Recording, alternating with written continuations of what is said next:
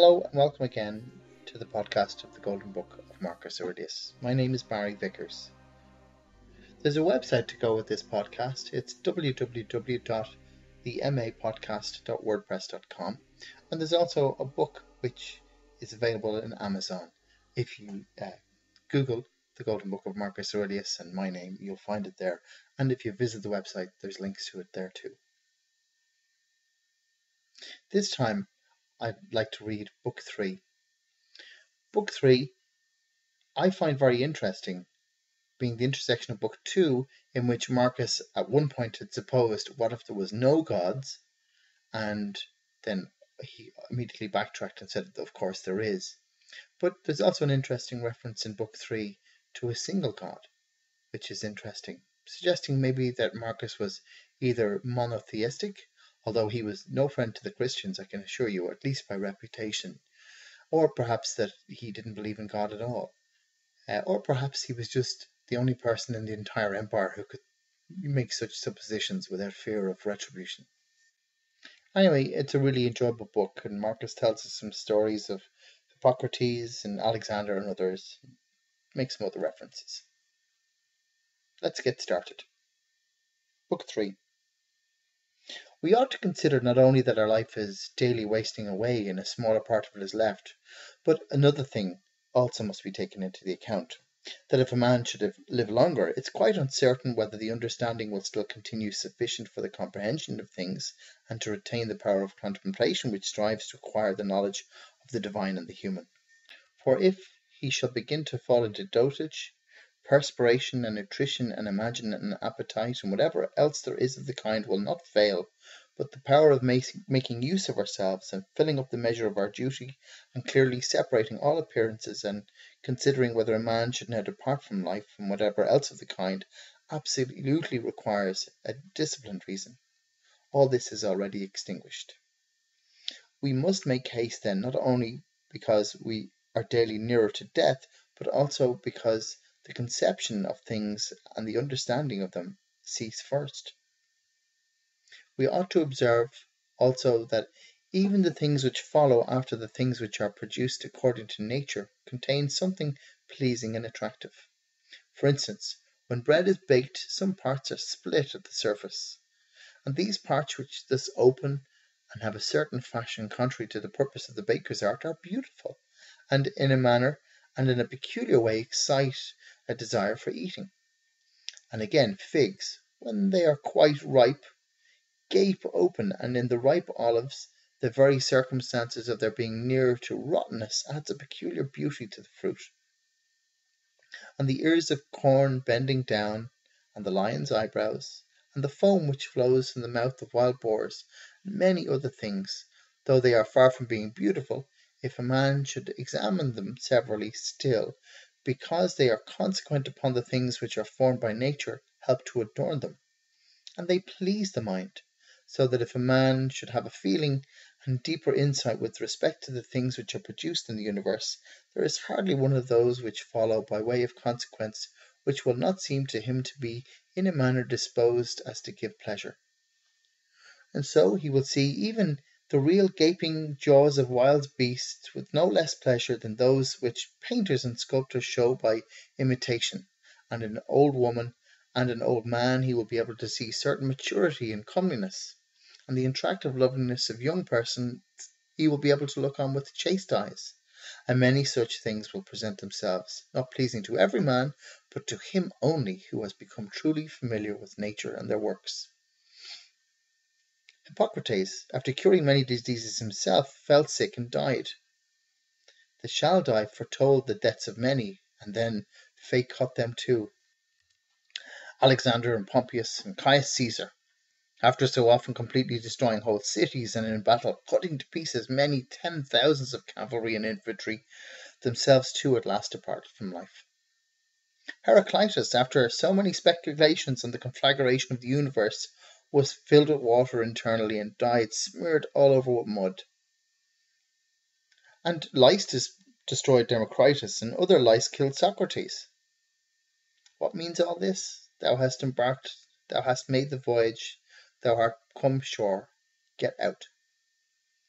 If indeed to another life there is no want of gods, not even there, but if to a state without sensation thou wilt cease to be held by pains and pleasures, and to be a slave to the vessel which is much inferior as that which serves it is superior.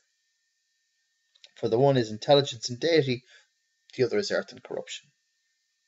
Do not waste the remainder of thy life in thoughts about others when thou dost not refer thy thoughts to some object of common utility, for thou losest the opportunity of doing something else when thou hast such thoughts as these.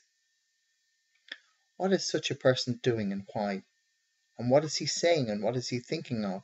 And what is he contriving? And whatever else of the kind makes us wander away from the observation of our own ruling power. We ought then to check in the series of our thoughts everything that is without a purpose and useless, but most of all the over-curious feeling and the malignant, and a man should use himself to think of those things only about which, if one should suddenly ask, "What hast thou now in thy thoughts?" with perfect openness thou mightest immediately answer, "This or that," so that from thy words it should be plain that everything in thee is simple and benevolent, and such as befits a social animal, and one that cares not for thoughts about pleasure or sensual enjoyments at all, nor has any rivalry or envy and suspicion or anything else for which thou wouldst blush if thou shouldst say that thou hast it in thy mind. For a man who is such and no longer delays being among the number of the beast, is like a priest and minister of the gods, using too the deity which is planted within him, which makes the man uncontaminated by pleasure, unharmed by any pain, untouched by any insult, feeling no wrong, a fighter in the noblest fight, one who cannot be overpowered by any passion, dyed deep with justice, accepting all with his soul everything which happens and is assigned to him as his portion, and not often, nor yet without great necessity and for the general interest, imagining what other says or does or thinks. For it is only what belongs to himself that he makes the matter of his activity, and he constantly thinks of that which is allotted to himself out of the sum total of things, and he makes his own acts fair, and he is persuaded that his own portion is good. For the lot which is assigned to each man is carried along with him, and carries him along with it. And he remembers also that every rational animal is his kinsman, and to care for all men is according to man's nature, and a man should hold on to the opinion not of all, but of those who only confessedly live according to nature. But as to those who live not so, he always bears in mind what kind of men they are both at home and from home, both by night and by day, and what they are, and with what men they live in a pure life. Accordingly, he does not value at all the praise which comes from such men, since they are not even satisfied with themselves. Labour not unwillingly, nor without regard to the common interest, nor without due consideration, nor with distraction, nor let studied ornaments set off thy thoughts. And be not either a man of many words or busy about too many things. And further, let the deity which is in thee be the guardian of a living being, manly and of ripe age, and engaged in matter political, and a Roman and a ruler, who has taken his post like a man waiting for the signal which summons him from life, and ready to go, having need neither of oath nor of any man's testimony. Be cheerful also, and seek out eternal help, nor the tranquillity which others give. A man must stand erect, not be kept erect by others. If thou findest in human life anything better than justice, truth, temperance, fortitude, and in a word, anything better than thine own mind's self-satisfaction in the things which enable thee to do according to the right season and in the condition that is assigned to thee without thy own choice, if, I say, thou seest anything better than this, turn to it with all thy soul and enjoy that which thou hast found to be the best. But if nothing appears to be better than the deity which is planted in thee, which has subjected itself to all thy appetites, and carefully examines all the impressions, and, as Socrates said, has detached itself from persuasions of sense, and has submitted itself to the gods and cares for mankind, if thou findest everything else smaller and of less value than this, give place to nothing else, For if thou dost once diverge and incline to it, thou wilt no longer without distraction be able to give the preference to the good thing, which is thy proper possession and thy own. For it is not right that anything of any other kind, such as praise from the many, or power, or enjoyment of pleasure, should come into contemplation with that which is rationally and politically or practically good.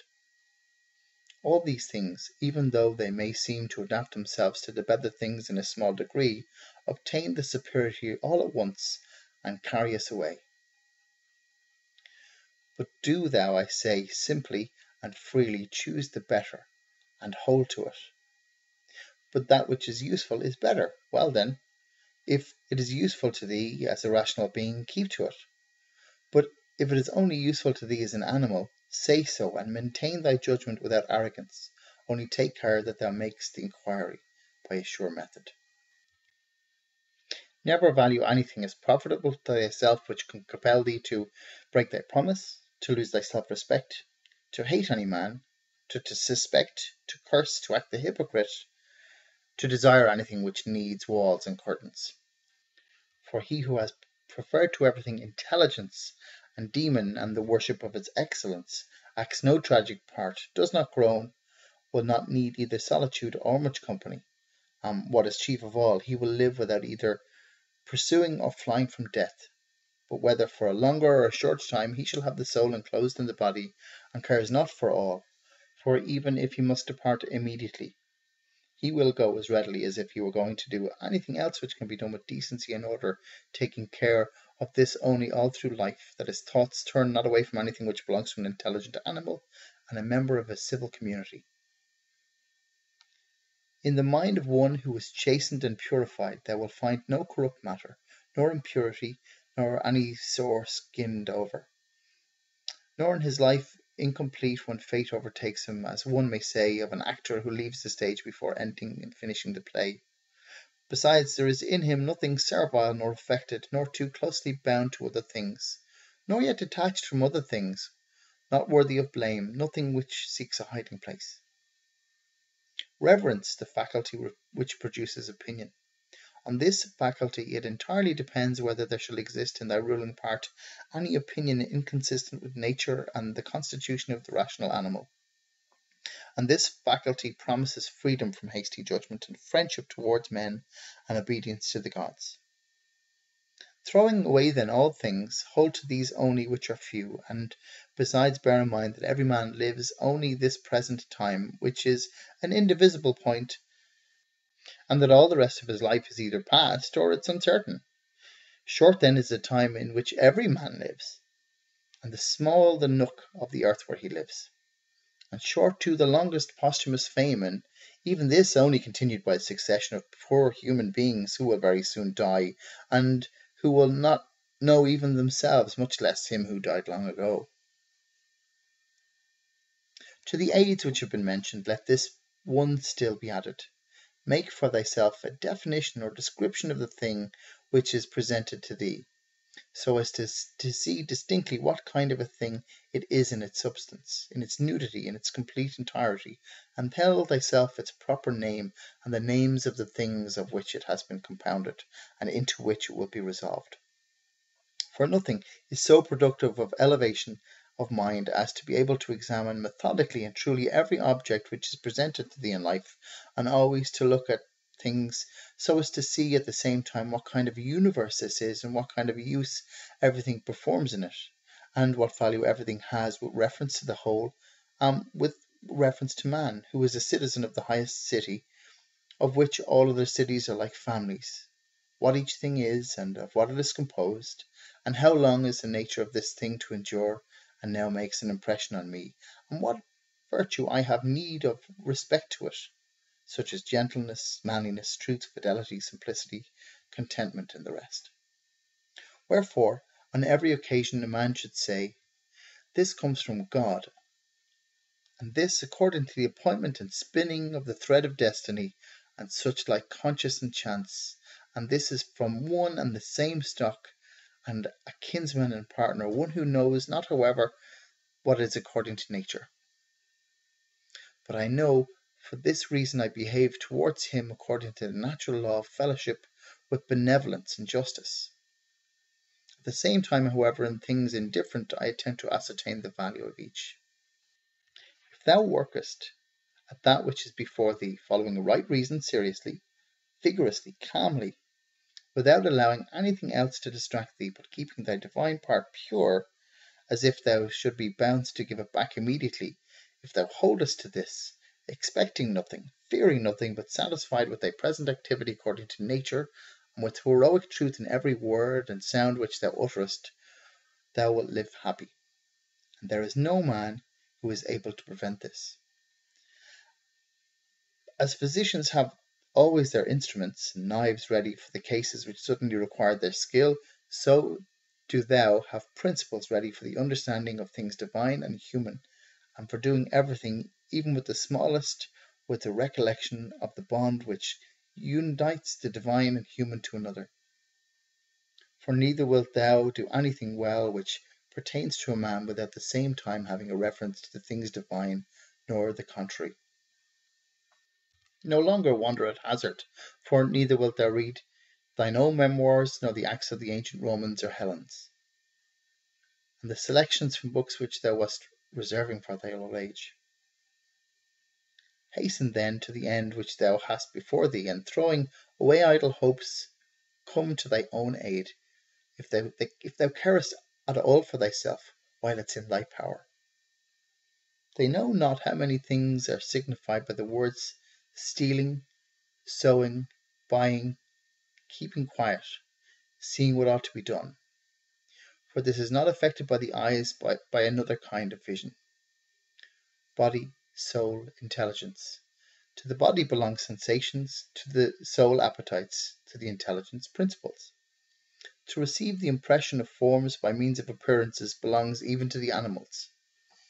To be pulled by the strings of desire belongs both to the wild beasts and to men who have made themselves into women, and to Phalaris and a Nero.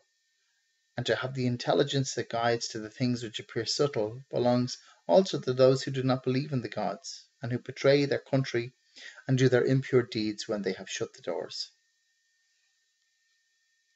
If then everything else is common to all that I have mentioned, there remains that which is peculiar to the good man, to be pleased and content with what happens, and with the thread which is spun for him, and not to defile the divinity which is planted in his breast, nor disturb it by a crowd of images, but to preserve it tranquil, following it obediently as a god, never saying anything contrary to the truth, nor doing anything contrary to justice.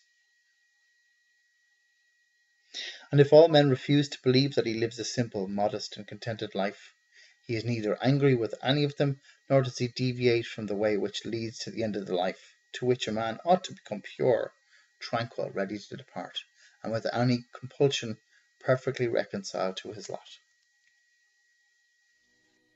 So that's the end of Book 3. I hope you enjoyed it as much as I do. My name is Barry Vickers, and a reminder again that the website for this podcast is themapodcast.wordpress.com. But for now, goodbye. Thank you for listening.